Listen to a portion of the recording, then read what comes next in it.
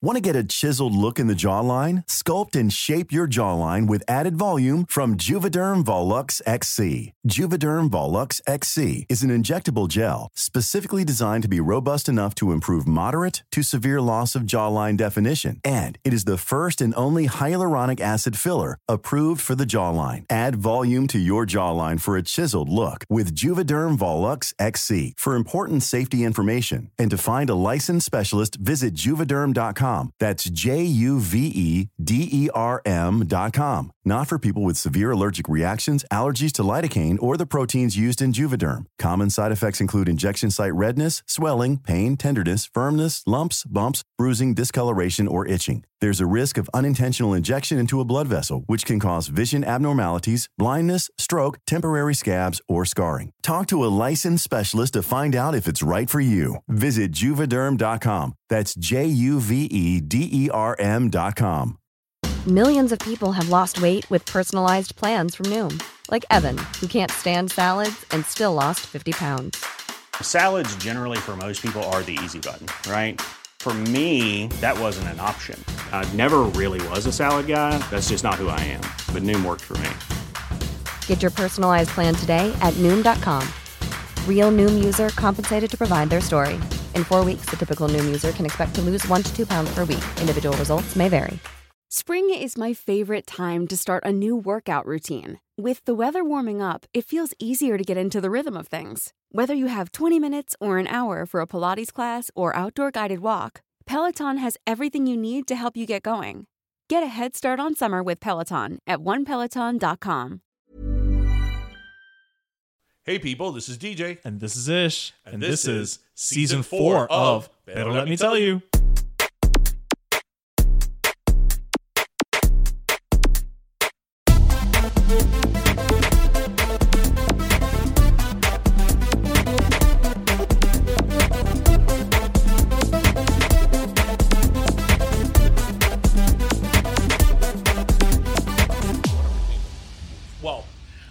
I'm in the mood for it right now, but I'm like, always in the mood for it. It's like un pastelito de guayaba. Just one. Because, I'm I'm never in the mood for what's like such a lie are like the little slivers of pastelito de guayaba that they, usually have at birthday parties. It's like, who are you kidding? Yeah, no. Like, who are you fooling that I'm gonna have one? I'm gonna have 1 dozen. Like, whenever I go to like a birthday party, I'm like, that person, I'm like 1, 2, 3. I at least get 2 at a time, especially if it's just opened. Since when are you being so conservative? Well, depende. Bueno, everybody, welcome to Pero Let Me Tell You, episode 153. Yes, to pastelito de guayaba sliver or not? Yes. Well, the answer is always yes. Hope everybody's having a great Friday. I just don't want to be that guy who's like, especially if they just opened up at Paquete, who's like taking 10. Like, at first I'll do 2 and, kind of eyeball it and see how it's going. That's why I'm considerate that way. You're a much better person than I am. But yeah, like, have you ever stopped and thought about how, like, incredible it is that each pastelito has its own shape? They do. So guava is square. It's like, like squarish, a rectangle. Squarish, close enough. Parallelogram. I wouldn't say it's a rectangle. It's a parallelogram. Okay. It's got 4 sides. Then the pastelito de queso is like a little bit of a twist. I would almost, some on the West Coast might say it resembles a log. No. No. It's sort of a twist. Okay. Then the guayaba queso is a triangle. Yeah, there's no and the debating. carne is circular. Circular. Like, I remember not I whenever. wonder who thought of that. I forget when it was that I was like driving and I'm like, I kind of had like a you had to, moment. Pull over almost. Then I'm like, wait, each pastelito has a distinctive like shape. Right. I mean, these are the type of things that you live your You entire take for life. granted. You take for and granted. You never even stop to think about it. I wonder how that started. Probably, you know what? That's probably something just to differentiate. Yeah, probably like at a bakery, they probably made them all square at first, and they're like, and then it's like, okay, which one has the cheese? Right, I can't tell. Yeah, right. Yeah. Especially the one with guava and cheese. Oh, that's so good. That's my favorite. That's my favorite. That is my It has ultimate the best favorite. of both worlds. It does, and I know that it's probably not bigger, but I feel like the fact that it's in a triangle makes it It's look more of a value. It looks like more of value. Yeah, it looks like you're getting more. And then you've got the 2 flavors versus the 1. It's a thing. It's more of a value. It's a thing. It's just incredible to me. I'm sure we've talked about this here in the podcast. How guava is such a big part of everything. And yet, in once South you Florida. leave Broward, nobody It's eats like it. guava. Who eats guava? And I'm like, excuse me? It's an exotic fruit. Right. Like, I love when people are like, oh, you put guava on, like, guava's so popular. I'm like, we put guava on everything. Everything. Like, We don't put it in the café con leche because we haven't figured out how. I mean, Yes. Let's be honest. but the thing with guava is that guava is really... It's very seriously, potent. It's so good that just anything goes with guava. You can put guava on cardboard and it will be delicious. That's our new keto diet, by the way, that we're starting right now. But just guava is so freaking good. Like, even just having a drink like with guava infused with guava, or like one of my favorite things is like a guava cheesecake. Why are you making me hungry? I know, right? Why? Like, Why? Like, I have Why this are like you doing super this? sweet tooth. Like, wait, what bakery's open 24 hours? I think pine crust.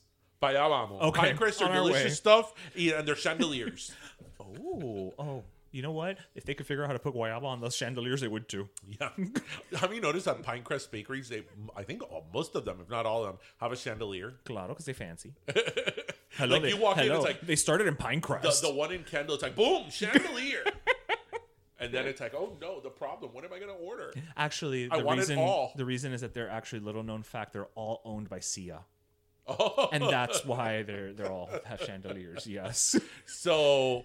Her name is actually Sia. So, here at Pero Let Me Tell You, and how is everybody? We hope Yes. you're all having a wonderful Friday. Want to do a quick shout out and thank you to everybody who came out to our trivia. Yes. This past week, our first trivia went off without a hitch. It was a lot of fun. Thank you to everybody at Beat Culture Brewery for hosting. Amazing. So good. Can't wait till we do the next one. We're going to Yes. do these every month. Yes. And if you didn't go, we're going to have a problem. We're going to nag you. We're going to have words. We're going to have a problem because we want to make trivia happen. Yes, and you know what? Much like Gretchen Wieners ultimately did make Fetch happen, we're making trivia happen. We are making trivia happen in Damn Miami. But no, I mean, trivia is such a fun. It's so fun.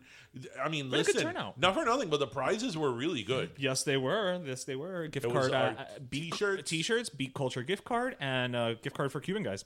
I mean, not.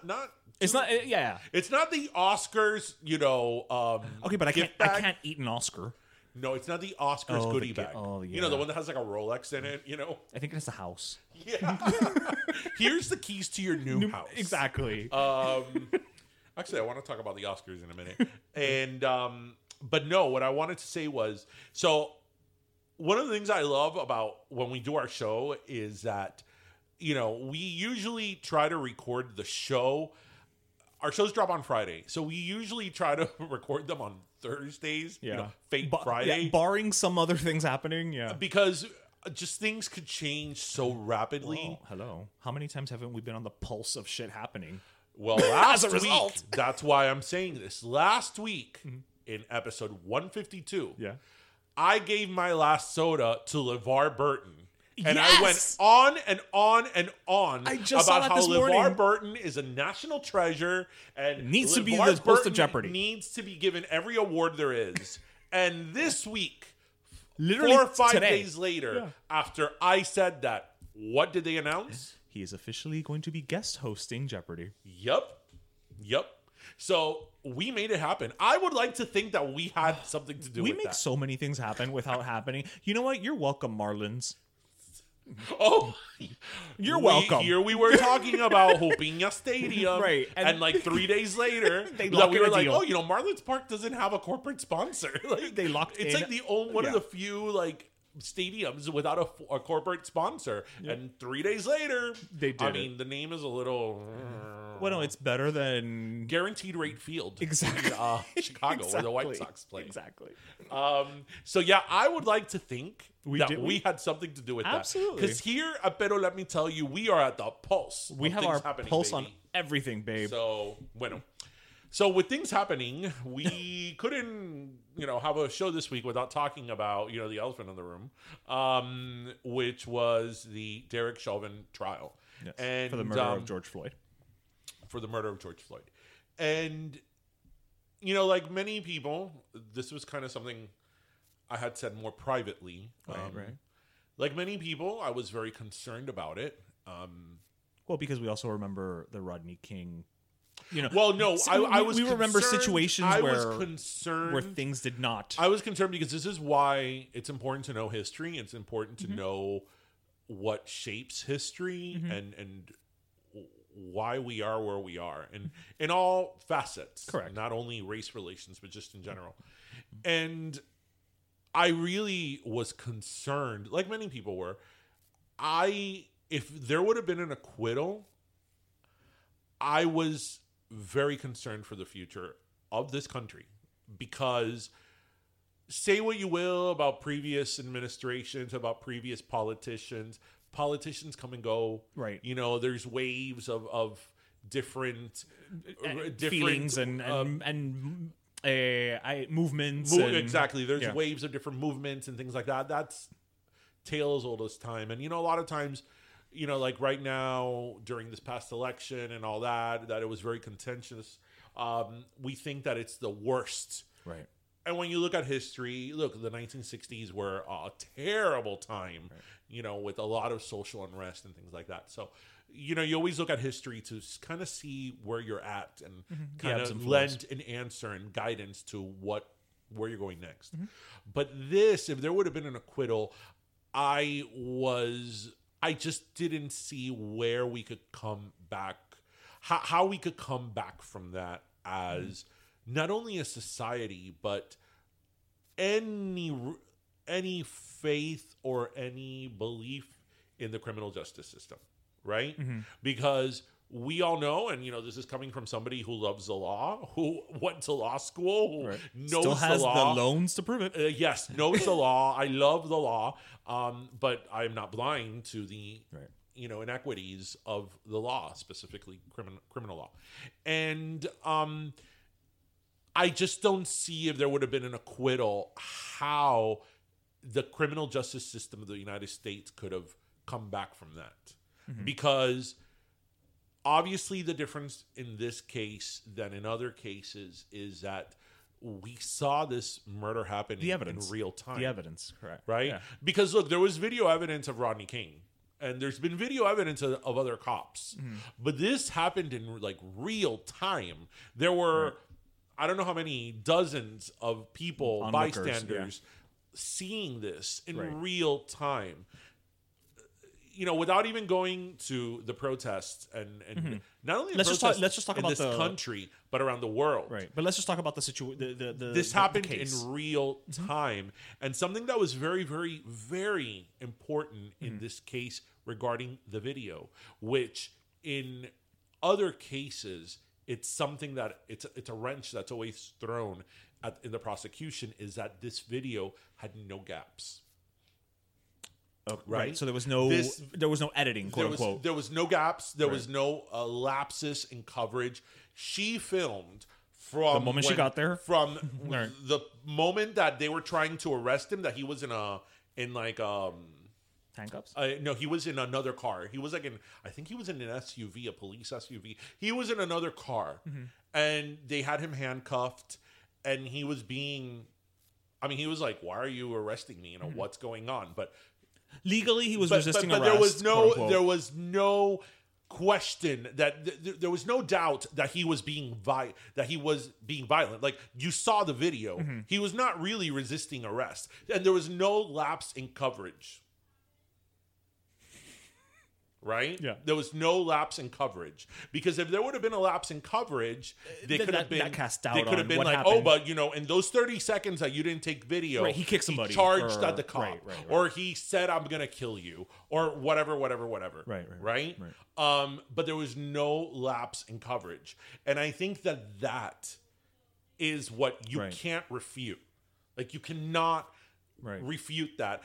And you know, the thing with the prosecution in this case, and in any case, and any criminal case, is, again, the standard. You have to prove things beyond a reasonable doubt. Right. And I don't know how many people understand that.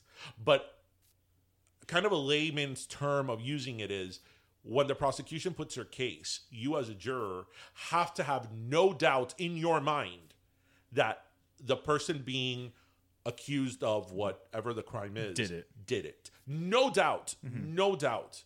Right? So an effective defense, all that they have to do is throw a wrench at your story. All they have to do is say there's 30 seconds The missing. moment they poke a hole in it, you have reasonable doubt. That's why convictions are hard to get at. And that's why the higher the charge, it's harder to prove. Which is probably why they went with manslaughter. They had to go with second-degree murder here. They couldn't Because there was no premeditation. There was no... Premeditation would have been almost impossible to prove. Right. You can't do first degree. And if it's harder to prove, it's harder to prove to a jury. Right.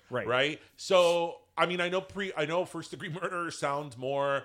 I don't want to use the word sexy, but it sounds more like... Attention grabbing. It's more attention grabbing. Justice. Right. The reality of the matter is that a first-degree murder charge would have been very hard to And get. that happens a lot. A lot of times, people get charged with the lesser equivalent of a crime for the purpose that you're saying. Right. Because it's easier to get the conviction. So rather than let somebody skate... Right. Look, if I can only get you for 20 years, I'm going to get the 20 years. Obviously, I think I could speak on your behalf to say that we both are very happy with the outcome that he was convicted. I think that this is something that shows accountability. You took the words out of my mouth. That's something that many people had been posting. And I think that is the word to take away. But my problem is that, like in everything in this day and age, things have become something of extremes, right? Because two things can't be true. You can say that Derek Chauvin was a total asshole and a freaking murderer and a senseless human being for doing what he did to George Floyd, but not necessarily hate cops, right? Well, because I'm not talking about cops. I'm talking about this individual. You don't need... Two things can be true at once. Right. And that's the problem that, with everything, it becomes polarized. Right. It's not all or nothing. And I think that with this case, I hope that with this case, people see that the problem is much more than a crooked cop. Okay, great. This guy was a horrible human being. He killed George Floyd. He's going to jail. But this is more than just a few bad apples. This is systematic. Right. This is the tip of the iceberg, as it were. This is systematic. And it is a plague that is consuming this country. And again, you can be pro law enforcement, but still admit, hey, change, you know what? Needs to happen. Something needs to happen. We're not sure what that is. I don't know. Whether it's training, whether it's diversity, what is it, civilian, whether it's the whole thing with the argument of defunding the police, of that different resources need to be allocated to different ways. If it's something like mental health issue, make sure that there's a psychiatrist or whatever that maybe should handle that, and not a police officer, or the psychiatrist should be there with you, right, so on and so forth. Right. But to say that there is not a systematic problem with policing in this country is either willful ignorance or just, what did I say last time? You're you're just a fucking racist. I'm not. I agree with you. But it's like I said, I don't think there's. I think there are just people who it's like, and we know people like this who it's just like, well, that doesn't happen to me, so it doesn't happen. You know what I mean? And I don't even know I don't even know if that falls under willful ignorance or naivete or, I don't think that makes them a racist. I just think that makes them, like, it doesn't affect me, so it's not a real thing.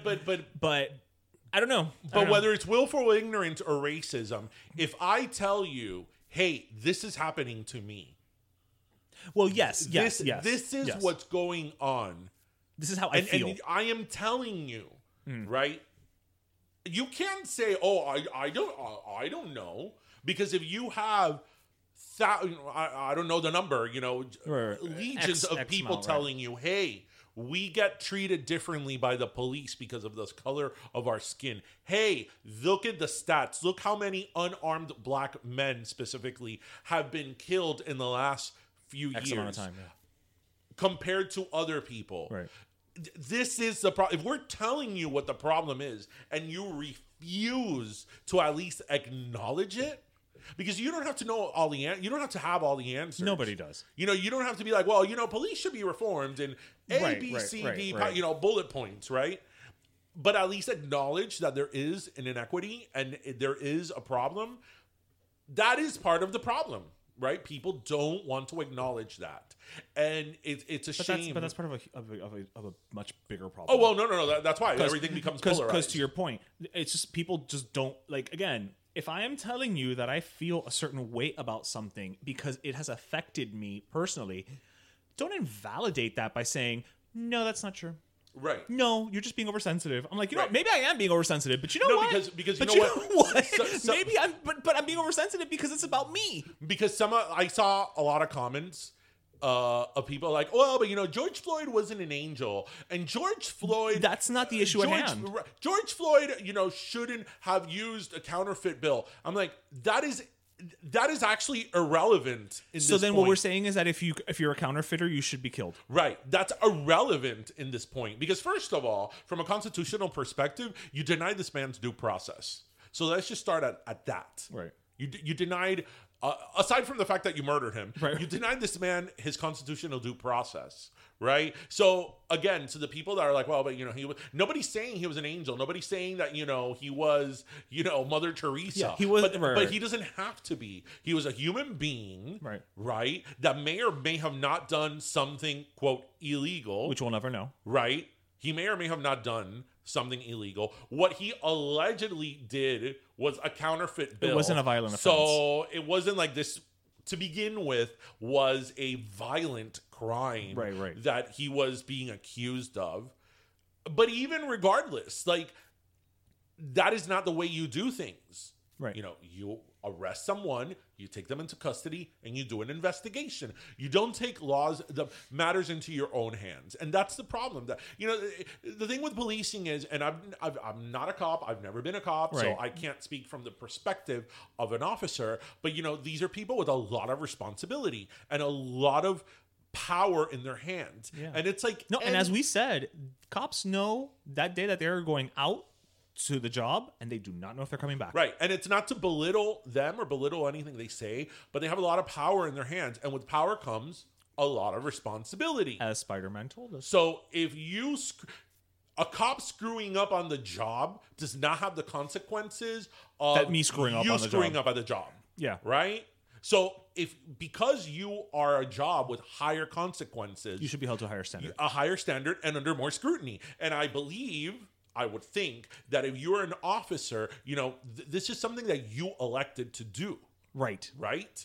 And hopefully you did it for all the right reasons. For civic duty, which is commendable, right? Yeah, we didn't become cops. It's commendable, right? We didn't become cops. Yeah. But you also have to understand that because of the amount of power and responsibility that you have, but specifically power over other people, you are going to be held at a higher standard to an enormous amount of scrutiny. Yeah. And that comes with a job. And that is something that... And if you can't handle that, then I think there's other options. There's even other options within police work. Right. Go into forensics.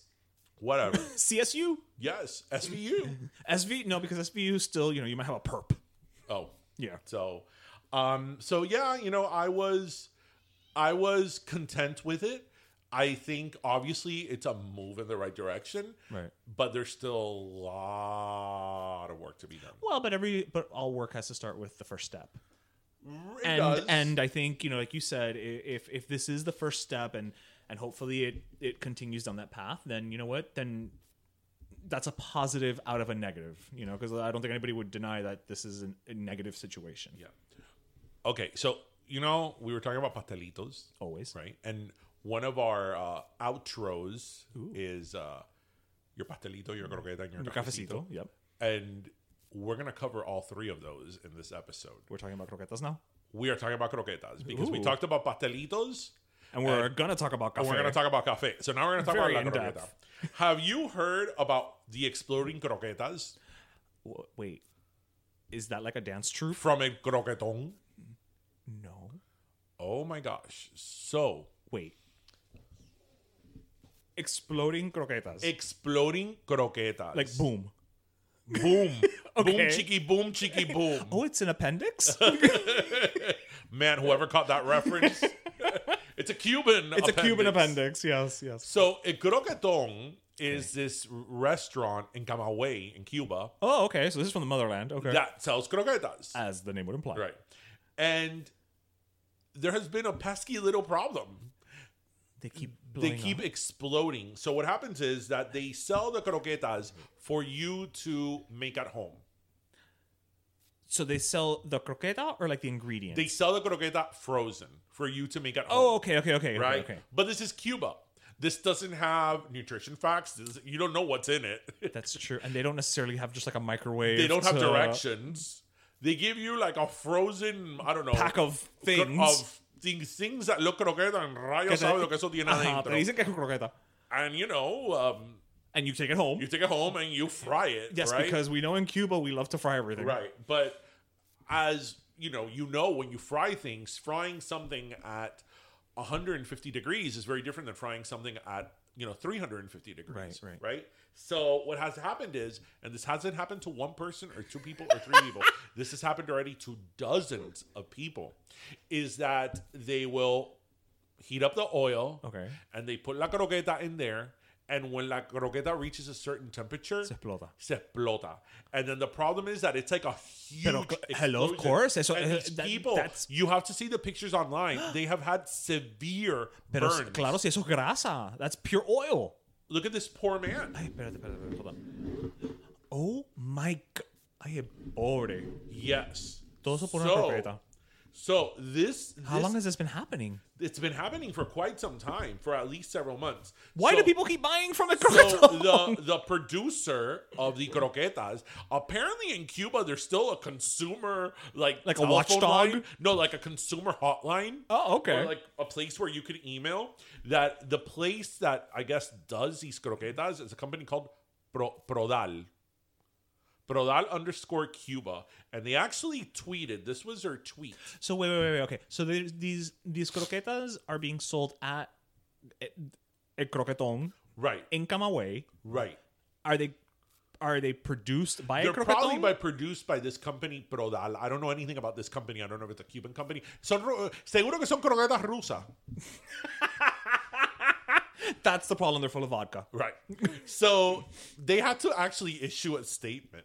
And this is what Prodal _Cuba on Twitter stated. Es un error común al freírlas. El aceite debe de estar a unos 180 grados, but I bet you nobody in Cuba has a thermometer because, Or has ever heated anything under less than 200. El aceite debe estar a unos 180 grados. La croqueta debe de estar a temperatura ambiente. Y So it can't be frozen. Y no freír muchas a la vez. En el caso de la croqueta criolla, al tener una masa más densa, se abren con más violencia. Oh my God. Gracias por comunicar sus preocupaciones. And they actually have a hotline. Okay. Like, I want to call the hotline right now and find out so many things. Yes. Also, what do they mean by like violent the violent se croqueta? abren con violencia. Because what people are saying is... They're just dumping the frozen croqueta. What That's they're happening. explaining is they're putting the frozen croqueta, which that's how when I've made croquetas, that's how I make them. But you take them straight from the freezer and dump them in? I'm not sure or- if you're not supposed to, but again, it's not like this is coming with any directions, This is true. right? Como how to make proper croqueta. It's not like in Cuba, you know how we were talking about torts and liability and all that stuff? There's no reasonable misuse. There's no reasonable misuse, yes. No. About how people can how people can fry the How people can croquetas. fry the croqueta? I said fry. How people can fry the croquetas. Yeah. Anyway, so these croquetas don't come in like the caserita box. No, there's no instructions. There's This no is you got home and So what at happens is apparently, I guess the oil, people are heating up the oil too much. Again, it's not like people have these like fancy thermometers that we have here. No, eso es una olla ahí. In imperialist United States, where you can measure, and gauge how hot your oil is. And what happens is that when they're putting the croqueta in the oil, it disintegrates. or blows up. And then when it disintegrates, it blows up. Like, actually, here, there's, in this article that I was reading on it, it gives, I mean, it's not funny, but it's funny. It would be funny if there weren't people getting seriously injured. So it says here, the man they're talking about in the article, it says, he put in the familiar croquetas, as they're called in Spanish, in a frying pan. Is this NPR? No, this is NBC News. In a frying pan with oil on the stove, waited for it to get hot, and put some of the croquettes. Oh, God. The croquettes into cook. We have problems with this article already. Soon after, the croquettes disintegrated like dynamite, shooting Coño. sparks of oil into the air.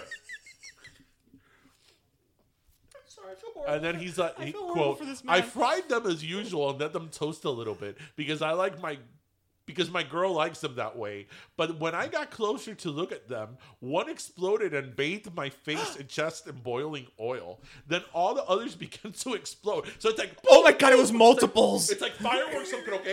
This is like the worst episode of Willy Wonka. Yes. I mean, again, I just want to put out there, we're not We feel laughing horrible for the at man. these poor people because we're looking yeah. at the pictures. And they're horrible. But because I'm picturing it as like a cartoony way. Like only the in communist scenario. Cuba where there'll be exploding croquetas. Right. You've never heard of this happening anywhere. Right.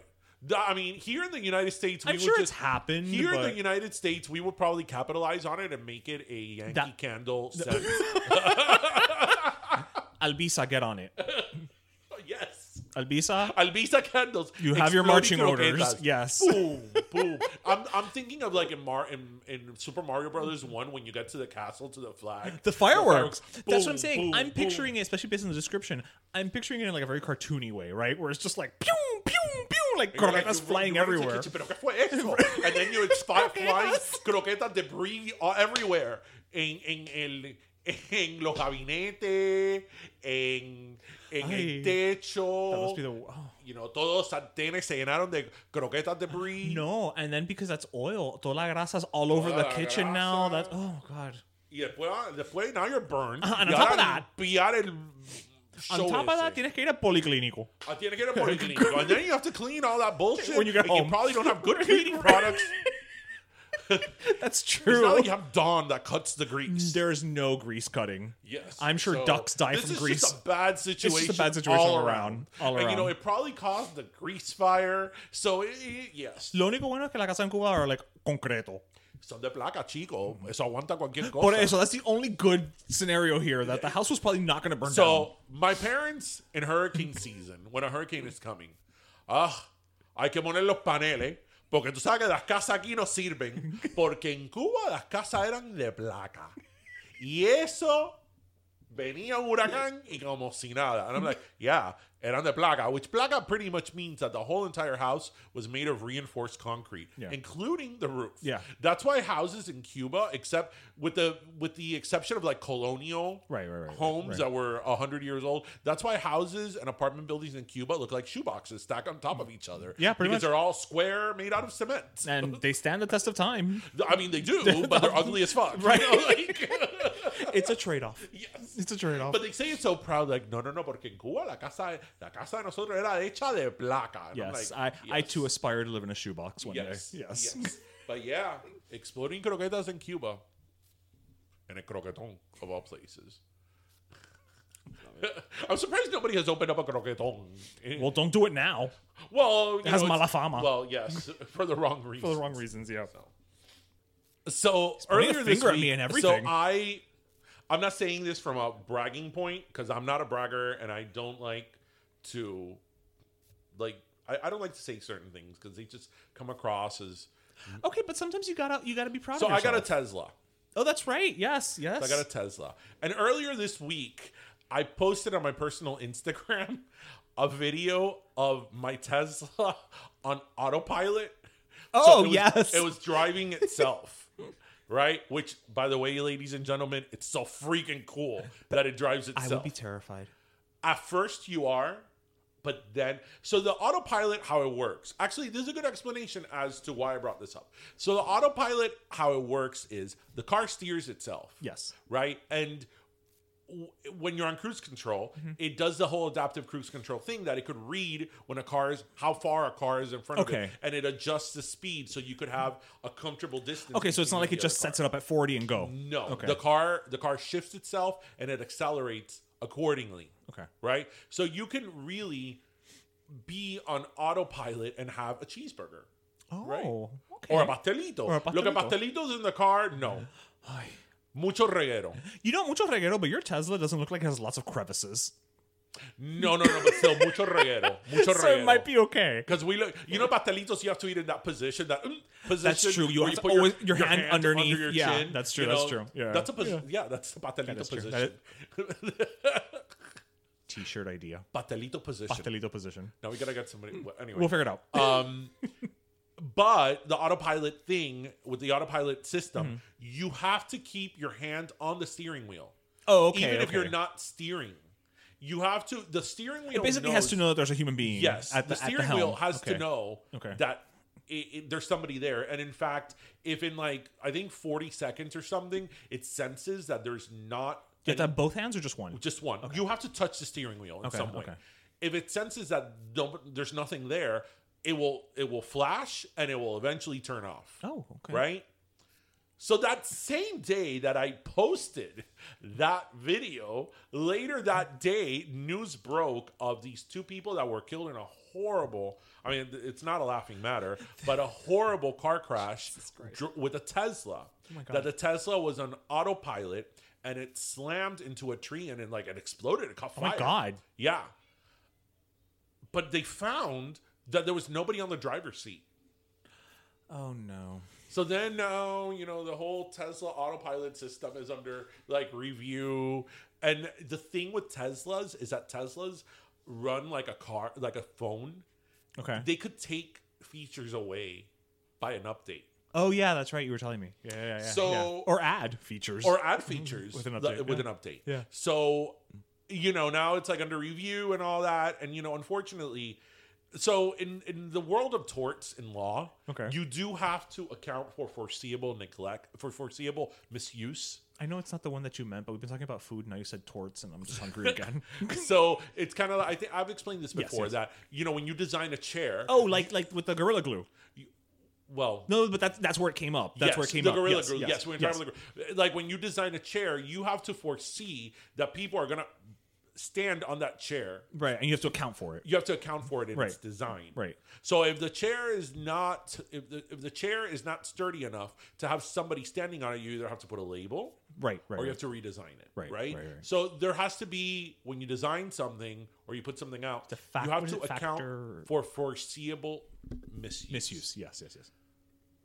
I mean, there's a lot of ways you could say that there could be foreseeable misuse with the autopilot system. Like, there's people who put an orange on they'll cut an orange and almost in half and put it on the steering wheel, so the steering wheel thinks that the hand is on it.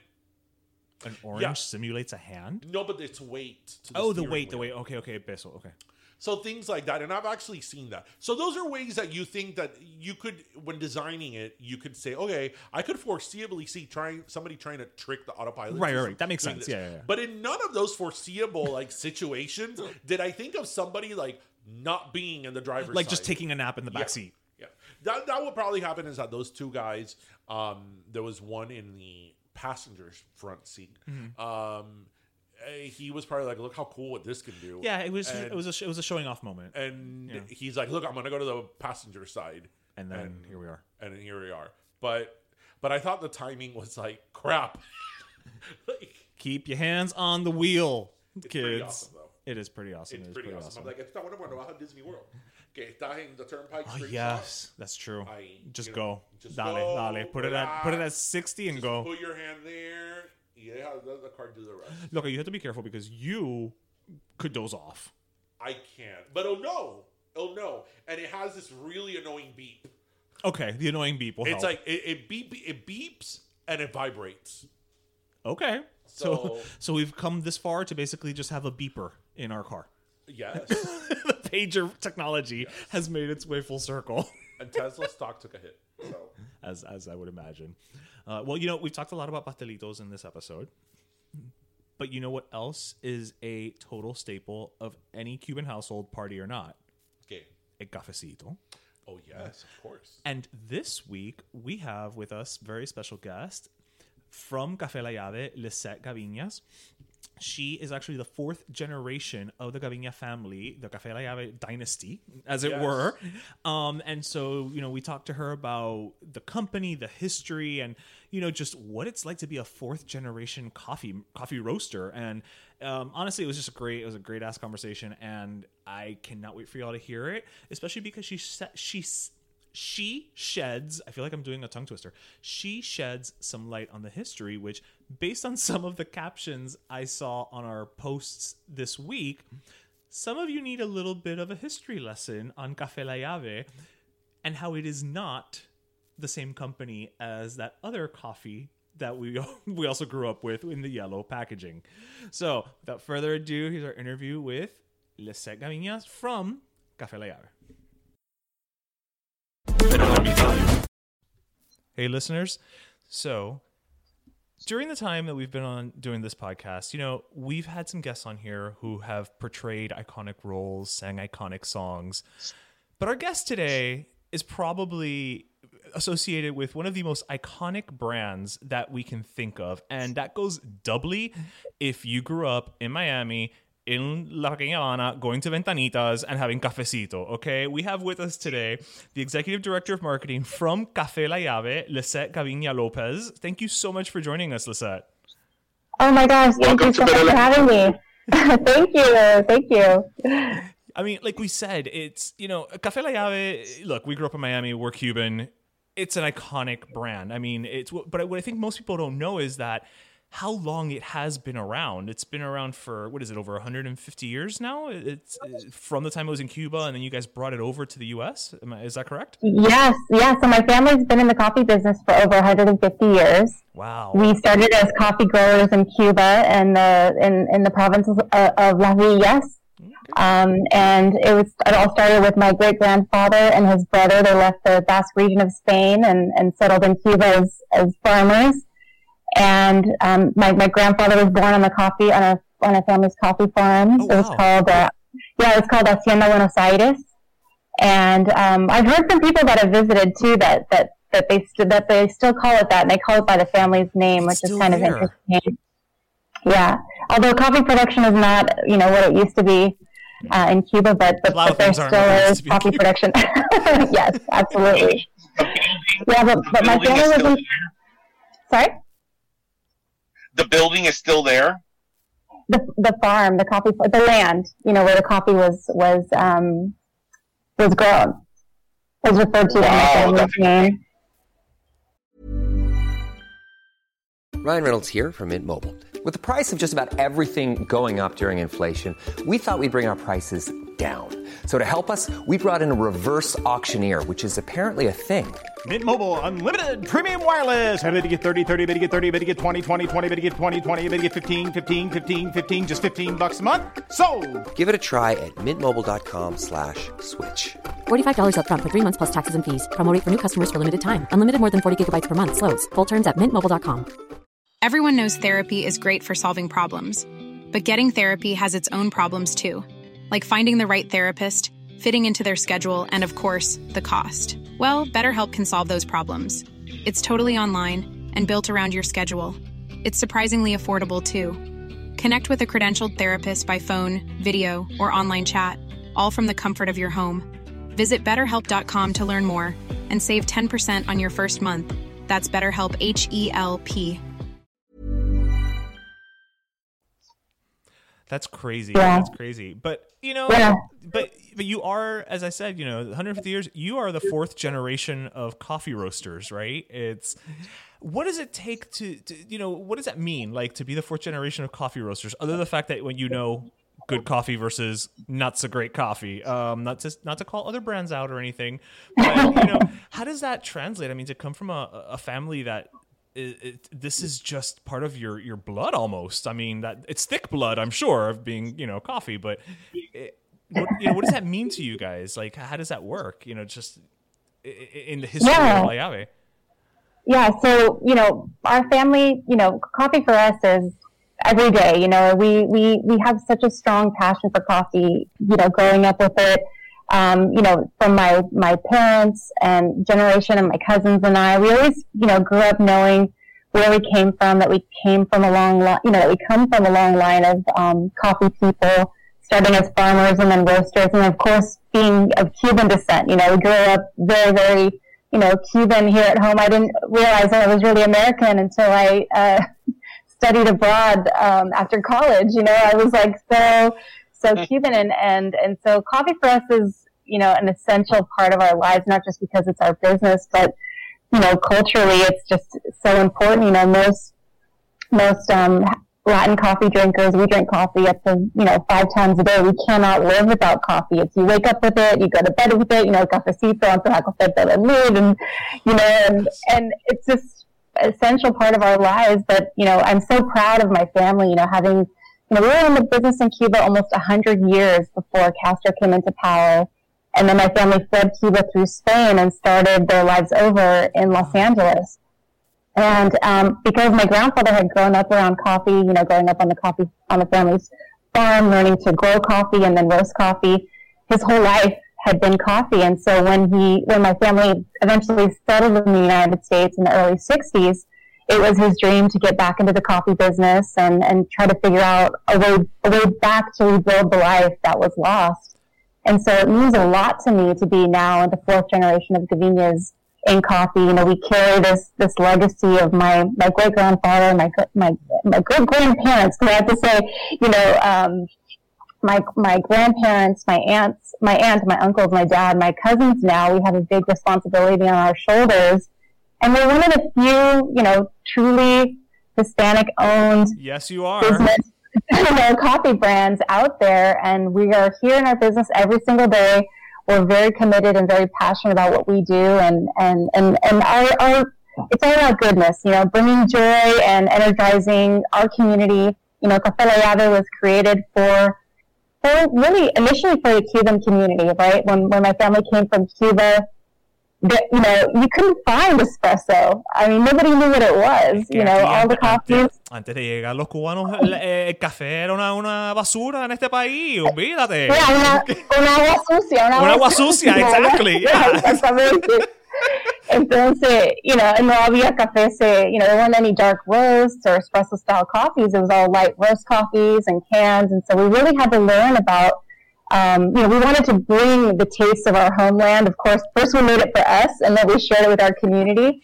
But we also had to learn about the American market and other ethnic groups that exist here in LA, like the Vietnamese community, the Middle Eastern community. They all drink coffee a specific way. Right. And that's how we were able to, evolve and grow our business. But this is where the true spirit of who we are is with Cafe la Llave and, our people, the people we make it for. You mentioned coffee, cafecito, being such a big part of our culture. And it sounded to me just in the story you told us, when your grandfather came to this country, it was like he was on a mission, right? Like, this is what I'm going to do this. I'm going to bring this back. And not to put words in your mouth, but it sounds to me like, aside from, keeping the family business going, it sounded like he really wanted to contribute back to, like, the Cuban culture and to make that community effort. It's a long way of me asking, what do you think it is about cafecito and coffee that has become this, like, cornerstone of, several Latin American and Caribbean cultures, but the Cuban culture in general, I think, kind of revolves around a café, right? You go to La Ventanita, you go to somebody's house, it's like, ay, espérate, no te vayas, te voy a hacer un café, like, what do you think it is about coffee? And you're the perfect person to ask, it's such an iconic brand. Well, you're absolutely right. I mean, coffee brings people together. Like you said, you share a cafecito with your friend, with your neighbor. Somebody comes over and you offer them a cafecito, and if you don't, you're being rude, right? You're not being a good host if you're not offering them a cafecito. If you don't offer a cafecito, okay. And if you don't know how to make it, you better know how to make that cafecito. Si no sabes hacer café, no te puedes casar. It's just, sorry. No te puedes casar. You're absolutely right. actually like a test, right? That there was some like eligible like person to be married, and she didn't know how to make coffee, and it's like, oh, she's out of the running. It's like I wonder what the foundation of thing is. You're spot on, DJ. I mean, my husband and I, we've been married. We're going to be 16 years married this year, and he makes me coffee every morning. And you better bet that he's a trained barista. And it's really, I really say it's a secret to our successful marriage and relationship. So I gotta ask, did you teach him how to make coffee the right way? Yeah, actually, of course. He's always had an interest in coffee. He loves coffee too. But yeah, he's been through the Specialty Coffee Association barista training, so he's into it. So something I wanted to ask you is that, Cafe la Llave being such an iconic brand and being around for over 150 years, it's still a family-owned business. I could only imagine that throughout the trajectory of the company, you've probably been approached to either go public or merge or whatever. What has been like the, I guess, company mission statement or goal that you guys have had that it's still a family business? Yeah, I mean, our family, we've been so lucky and so blessed in so many ways to be able to, start our lives over in the United States and not only build a company, but build a brand like Cafe la Llave that's recognized within our community. Like you said, I mean, the fact that you say it's an iconic brand just like gets me so excited because, I mean, you're exactly who we created this brand for, and that is the ultimate reward. When people can buy your product and they take it home with them and they make it not only for themselves but for their families, a product that they're drinking, that they're ingesting, that they're enjoying with not only for themselves but with other people, that is the ultimate reward, and that's what gets us fired up. We like to say we put our love of coffee into everything we do. Everything that has to do with making the coffee, how we take care of our employees, how we take care of our environment. We're just trying to bring goodness to the world through our products and reach more and more people. And because coffee brings you joy, right? It brings you energy, and there's just so much love there. And I think you can taste it when you taste our coffee. You can taste the love and the passion that we put into it. For sure. It doesn't just come across as assembly line made, if you will. Like, I know it sounds cheesy to say, right? But it's like it has a little something extra, shall we say. And the extra ingredient is love, as they say. Yeah, and then we really focus on the quality of our products. We source coffees from the best coffee growing regions in the world and make sure that coffee is consistent batch after batch, because you don't want a good coffee today and a bad coffee tomorrow, So I know, I can't go, I'm cambiado algo. No, you want to say no. Yeah. This is a product I can trust, and day after day, and. Yeah, you got to, because if not, it's like you said, if I have and it happens everywhere, right? You can go to a restaurant and be like, I've had great meal, and tomorrow it doesn't taste the same, and the day after that it tastes different. It's like, I don't know what to expect, but that's definitely not the case with you guys at all. And you don't stay around for 150 years if you're not consistent. Although I am going to say, though, I'm sure that's like the really old school people who had Cafe la Llave in Cuba. They probably may say it's better because, in Cuba, the sky was bluer, the ground was more fertile, the air was sweeter. So, you can't be with that. You can't mess with that, right? I know. It's definitely like having wine in Napa, having a cafecito in La Habana. I'm sure, yeah. There's definitely part of the experience that drives the flavor. Oh my God. It's also interesting to me. I did not know this. Your company is Cafe. It's Cafe la Llave, but also you guys own Don Francisco's coffee and Gaviña Gourmet coffee as well. So. What would you say is the difference between the three? What makes each one its own lane? Well, Cafe la Llave is definitely our dark roast espresso coffee that was developed for initially for the Cuban coffee drinker, but now it's definitely for any Caribbean, I would say Caribbean style, espresso drinker. In other words, los cubanos estamos en todo. That's the bottom line here, people. That's what she's trying to say in a very nice way. You said it, Ish. You said it. We're very proud of our heritage over here. No, but you have people from all over South America, Argentina, Uruguay, Colombia, Venezuela that drink the same style of coffee that we do. Dominicans, even some Haitians. Yeah. So that's the espresso style coffee, and that's what Cafe la Llave was developed for. That consumer, it's literally one roast profile, dark roast, intense aromatic flavor that we all love in our Latin style coffee. Then our Don Francisco's brand was basically our attempt to enter into the general market. So it was really our answer to American style coffee. So the coffee that you would brew, like your regular brewer in a Mr. Coffee type of brewing. Exactly. And we have different origins, Hawaiian coffees, Colombian coffees, different blends, French roast, and we also have flavored coffees like vanilla nut, Hawaiian hazelnut, like that.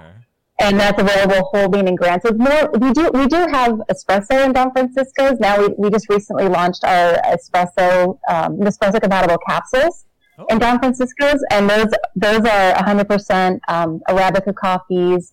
So they're you have more variety. You have it's more of a premium quality, but it's also more of a general market, kind of covering all of the American preferences. Para lo que le gusta el stabbo. Yeah, de todo un poco, no? De todo un poco. And then our Gavinia Gourmet Coffee is our wholesale brand. So, very many fine restaurants, coffee shops. We even have other ethnic coffees, Middle Eastern coffees, or French roast for the Vietnamese, all under our family name, which is the Gavinia brand. Yeah, but Cafe la Llave really is, our very near and dear to our heart because it's the coffee that we made for ourselves. And now we get to, share it not only with our Cuban community, but all of the different, Latinos out there that love that strong, delicious, intense flavor of a strong, good Cuban-style coffee. That's awesome. Now, you mentioned the capsules, and so I definitely did want to bring up, I know that, Cafe la Llave has a partnership with TerraCycle. I love that mug. Of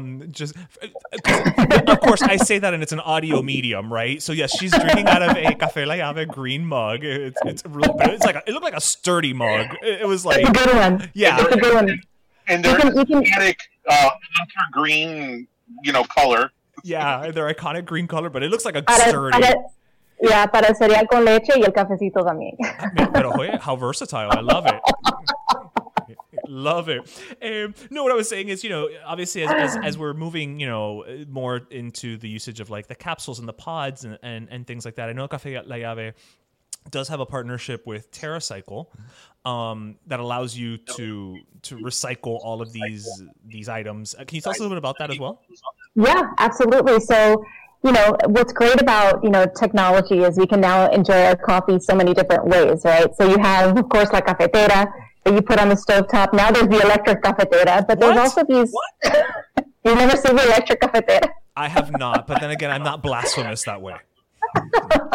Well, yeah, it's a more evolved style of cafetera. But there's also these, single cup technologies, and so now we make our Cafe la Llave available in both the Keurig compatible and also the Nespresso original line compatible capsule, so you can enjoy your cafecito with this, new technology. And the beauty is that we, in partnership with TerraCycle, created a recycling program where it's very easy for the consumer just to sign up on TerraCycle.com, and you download a label. It's free shipping. You ship your capsules once you've collected them, ship them for free to TerraCycle. And then what's interesting is that these capsules are broken down. The coffee is composted that's inside. And then these little plastic pellets are made from the plastic on the capsules. And these pellets can be reused to make either like a plastic lumber material you can use this to make decking, like park benches, playground materials, or you can make plastic, things like this watering can is a plastic watering can to water your garden at home, and this gives a second life to your capsules and your coffee pods. It's a twofer. It's a recycle and an upcycle. Yes, exactly. Actually, that's amazing. I think that shows a lot. What we were talking about earlier, that you're still a family company, and these are things that, you can go ahead and invest in. And because plastic is such a problem today, I mean, we don't have to get into detail about that, but it's such a problem today. And it's great that, you guys are doing something responsible with the what's left of your product, that it could be recycled. So kudos to you. Hats off to you and to, the company for choosing to do something that's so responsible. That's great. That's absolutely wonderful. Thank you, DJ. Yeah, like you said, we're a family business and we have a long-term view on our business. And, of course, part of that is behaving in running our business where in a way that sustainability is important, and there's the waste that's generated after you use these pods. So it's up to really the consumer to get involved and recycle these pods and keep them out of landfill. But we also do our part here at our company, where we actually our facility is a zero waste to landfill plant, meaning that through reduce, reuse, recycle programs, we are basically redirecting, I think it's 97% of our waste. So we're considered a zero waste. Yeah, we're considered a zero waste to landfill facility, and we do a lot to reduce our consumption of water, of electricity. We have natural light in our plant, so we can use natural light versus electric light bulbs during the day. And we do a lot to give back to the farmers too, because we realize, having good farmers ourselves, that you can't have coffee's not sustainable without the coffee farmer. And so we invest back into the coffee growing communities where we source our coffees from to help improve the quality of life of the farmer. But we do our part, but there's still a lot more that can be done, for sure. I mean, even with that said, you are definitely doing us all proud. As two Cuban Americans to another Cuban American, like, that is fantastic, and that's... No, and you're an example to other companies. So again, that's awesome. That's great to hear. Thank you so much. Yeah, and hopefully, I'm in line to get my vacuna this week, so hopefully we'll get this, and we can go out to California and go out to the factory and take a tour. It definitely sounds fantastic. Like, mi casa es su casa, cuando quieran. Now, as we wrap up, I have two questions. Now, the first one is, I was told to ask you about a baby pacifier. Yes. Yes. So as you can imagine, I mean, aside from being Cuban, right, I've been drinking coffee my entire life, and it really started with, of course, the influence of my grandparents, and my grandfather used to take, my pepe, and he would dip it in the espresso and say, si van a vivir del café, tienen que aprender a tomar el café. They have to learn to drink it if they're going to live from it. And so those are the stories, like my parents and tell us, and coffee has always been a part of my life, and I have a 7-year-old, and I give him coffee too. He needs to learn to He loves it. He loves his cold brew. I have to be very careful with him when I give him my cold brew. Drink the whole thing. Lady, you are brave giving a 7-year-old coffee. I don't have kids, and I know that much. I mean, that's kudos to you for that alone. Forget everything else. That shows your bravery. It's cultural for us too. Like the Cuban breakfast is, café con leche con pan. Yeah, café con leche. I have a 7-year-old as well, and he's not a coffee drinker, but Tete with cafe was definitely a thing, and he's had his little tacita since he was like a year old. Like, we have pictures of him con la tacita. Like, coffee's not foreign to him whatsoever. But yeah, because it's part of the culture. I feel like coffee is one of those things, especially with Cubans, that it's one of those trademarks of our culture that we don't know how big it is. Well, in your case, your family is coffee, but for everybody else, we don't realize how, what a big part of our culture and of our life it is until we take a moment of reflection and kind of, look in from the outside, that it's like, my gosh, coffee is paramount in like relationships and at work. The rest of the country has water cooler moments. Yep. In Miami, we have, and it's those differences that really shape who we are. So that's like so important. That's so true, and it's like even the aroma of coffee. When you smell somebody brewing coffee or making coffee, all of a sudden, all these people start coming out of the woodwork, like, "Oh, estás haciendo café? A ver, dame un cafecito." It's like a Pavlovian response, to the smell of it. That's perfectly said. So my last question before we wrap up, the age-old question, argued over probably many a ventanita, many a nochebuena: colada or cortadito? Cortadito all the way. I like that she didn't hesitate. If it's the morning, I guess there's a time of day to it. Cortadito in the morning, colada in the afternoon. It's your coffee break with your with your coworkers. That was a very political answer. That she doesn't want to upset Big Cortadito. But I do love a cortadito. How about you? I just, however you serve it, I will take it. As long as it's coffee, as long as it's un cafecito, I'm good. I'm good. I genuinely I have no preference. Yes, really funny story, Lisa, before we wrap up. A couple of years ago, we were at this place here in Miami called Las Palmas. That's a very famous place here they make churros and chocolate. And here in Miami, when it dips below 70, it's Arctic. It's like don't go outside because it's like winter.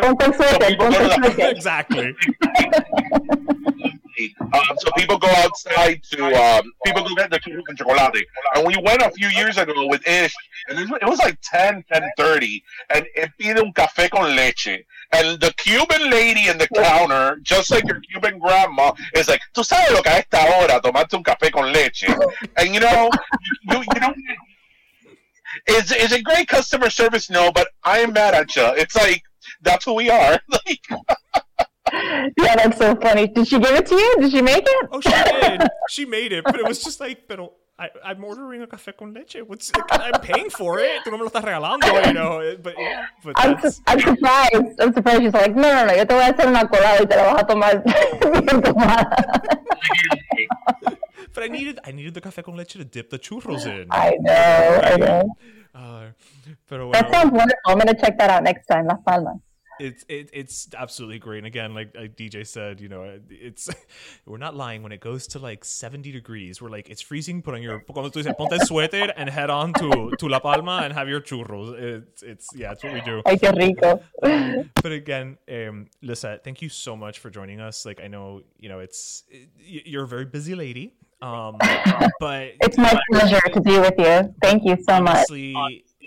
Desde que yo tengo sentido de la vida, Cafe la Llave has been there. And just thank you for that, because again, it's one thing to have an iconic Hispanic, Latino, brand, but to know that it does come from the same culture that we come from, and that you guys are putting forth, all of your best efforts to not just have a, successful company, but a sustainable company that does give back. Like I mentioned, I know you're the 4th generation coffee roaster, but I feel like you're already preparing things so that you have, the 5th and the 6th and the 7th generation. So thank you for that. It's commendable. Thank you, Ish. I really appreciate, all of your support, and we're going to keep doing what we're doing and keep making you proud. And we're back. All that you wanted to know about Cafe la Llave, but we're afraid to ask. I think the history of it is great. That they're 150 years old. Yeah. I mean, it's great how it was it went from Cuba to Spain and then, to this country when they got here. And that it was, Wait, Jose Mantico never had a Cafe la Llave. Of course he had it. He was drinking it while he was writing Zapatico de Rosa. Oh. But you know, the fact that her grandfather came to this country and was like, I'm going to rebuild this. Like, this is going to be the legacy. It's a testament. You know, it's a testament to determination and really getting shit done. And you know what? I also just want to say thank you, Cafe la Llave, for all of the coffee you sent us. Yes. And all of the swag. We had a blast actually making, I know some of you have probably seen our videos this week that we did in partnership with them for Earth Day. And it was fun. It was a lot of fun just, you know, acting silly and but with a good message. And I prefer green over yellow. So yeah, exactly. Ugh. Warm colors. Ugh. Yeah. So yeah, they were great to work with, and she was so delightful. Yeah, she really was. She was great. Can't wait to get to LA and see the factory. Yes. That is what I really am like excited about. Yeah. So, are you thirsty? Yes, I am. So my no, we're not having chocolate milk. My last soda's quick and easy. Okay. I just want to give it to the jurors in this Derek Chauvin trial for murder. I think that. Have you ever been in a jury? I have. Really? It was, and I was on a jury for about like a week and a half. Really? Yeah. It wasn't. It wasn't. It was not a sexy case. Fascinating is that I will never be on a jury. Oh, that's true. You can't. Right. Yeah. It's not even that. There's not a rule that says that people that are attorneys or went to law school. You're not. You're not. There's not a rule, but I will never be on a jury because the whole point is to pick people that don't know about jurisprudence. Right. The minute you say that you're a lawyer, they're like, nope. That's the whole, the whole thing. Yeah. But I would love to be in a jury. Like, it wasn't a sexy case. It was about real estate. I would totally be the foreperson. I fell asleep fell asleep, but like... Okay, well, I wanted to give my soda to those people who stay awake, to jurors, because you know what? Jurors have the toughest job. And I know everybody shrugs at when they get jury duty, they get that summons, they're like, oh, I'm not going to do this. But you know what? That is, not only is that your civic duty, but that is what people have fought and died for, to have a legal system where you're judged by a jury of your peers. And, even us, that we come from a Cuban background, that is what in Cuba they would die to have right now, a jury or a legal system that has a jury. And the legal system in the U.S. is by no means perfect. There are a lot of flaws and inequities in it. A lot. But at its base. But it at its base, it tries to be fair, even if it hasn't been. So there's a promise that it can be.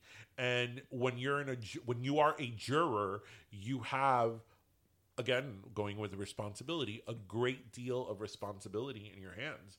Depending on the case, you could have somebody's life in your hands. Yeah. So, especially for more complicated, usually criminal cases, it's not an easy feat, and it's not something we should take for granted, because so many people would love to have something like that. So my last soda, my 12 pack of soda for 12 jurors. Oh yeah, goes this week to the jurors. The jury in this case, but to jurors. It is your civic duty.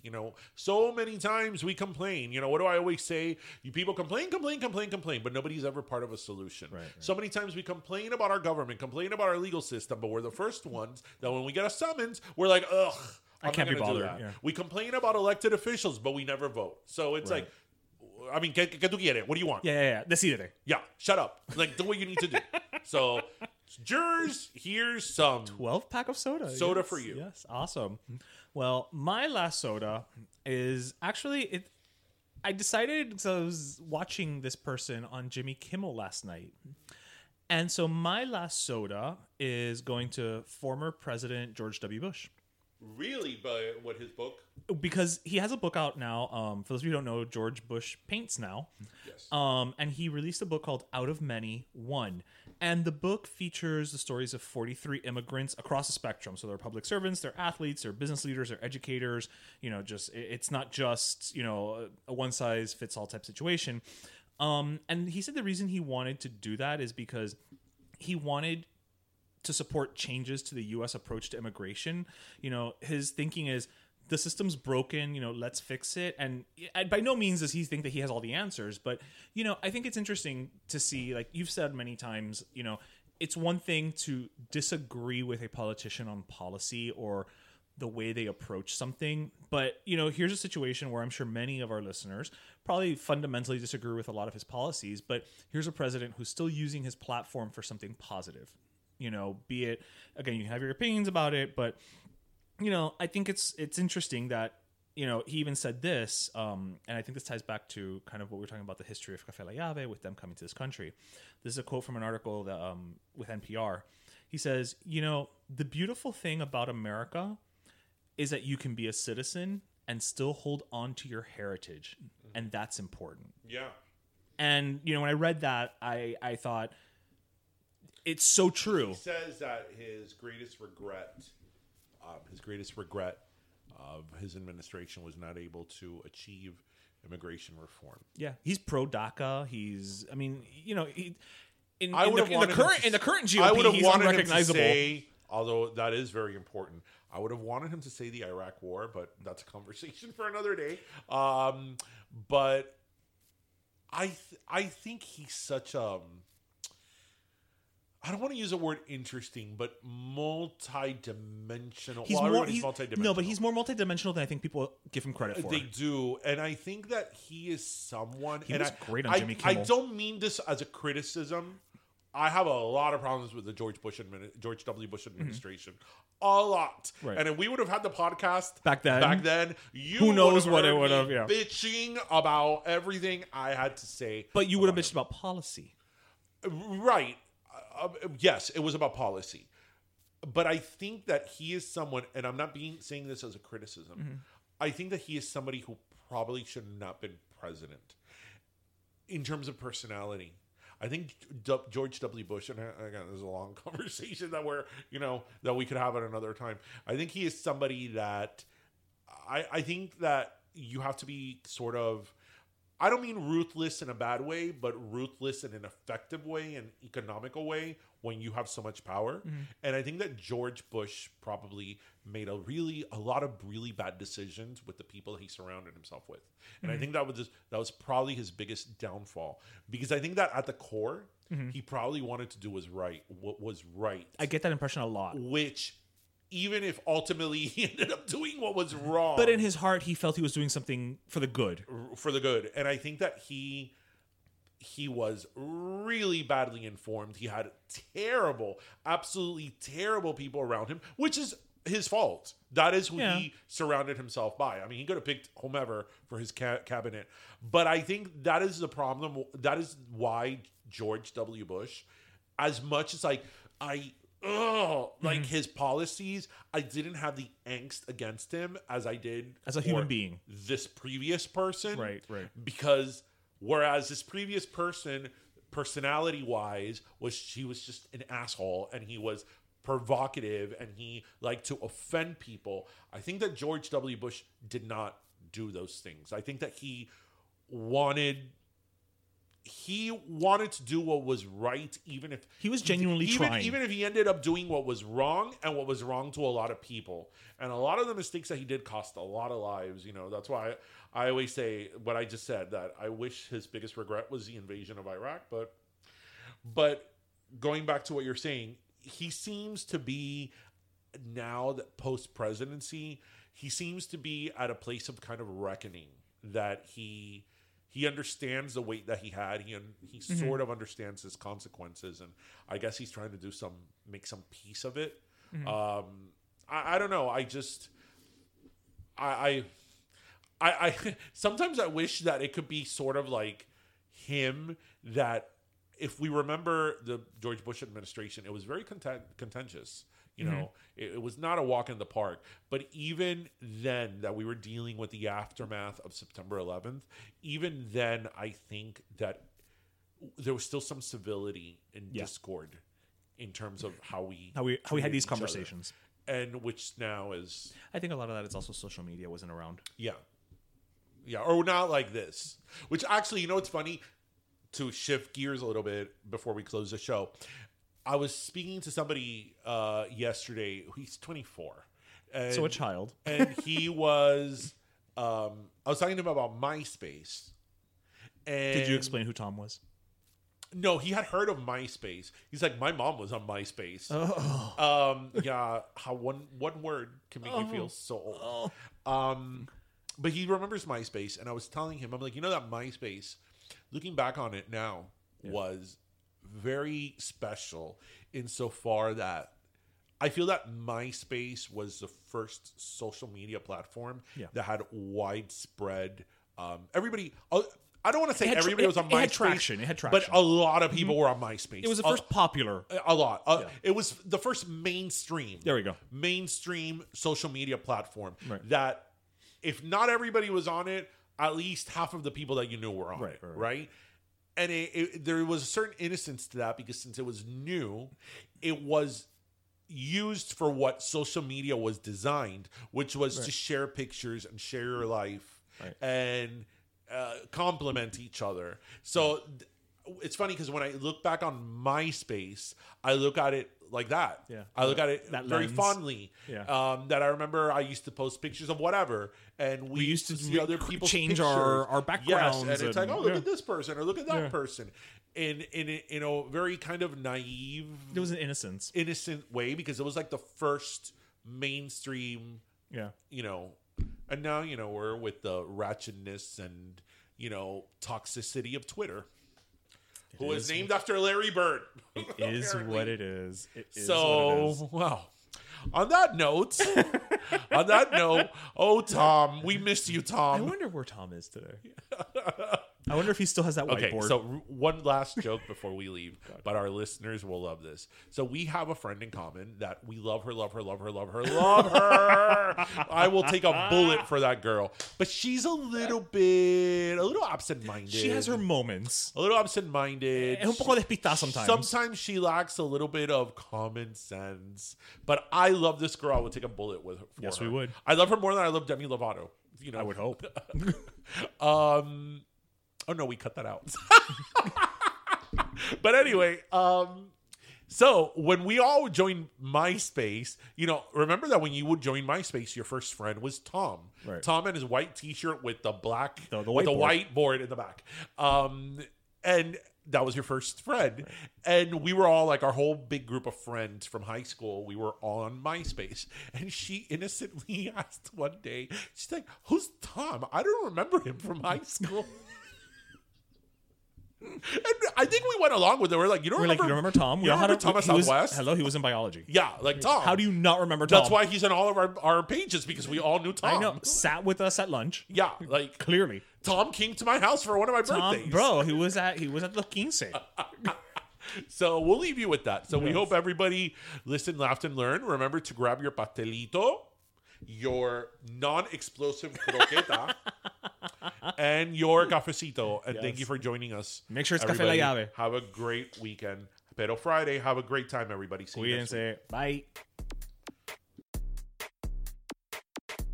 Pero Let Me Tell You is co-hosted by Darian Borges and Ismaeliano, produced by Ismaeliano, and our theme, Pero Let Me Tell You Freestyle, is composed by Michael Angelo Lamlaplex, the official gay guy. And don't forget to subscribe and leave us a review on iTunes.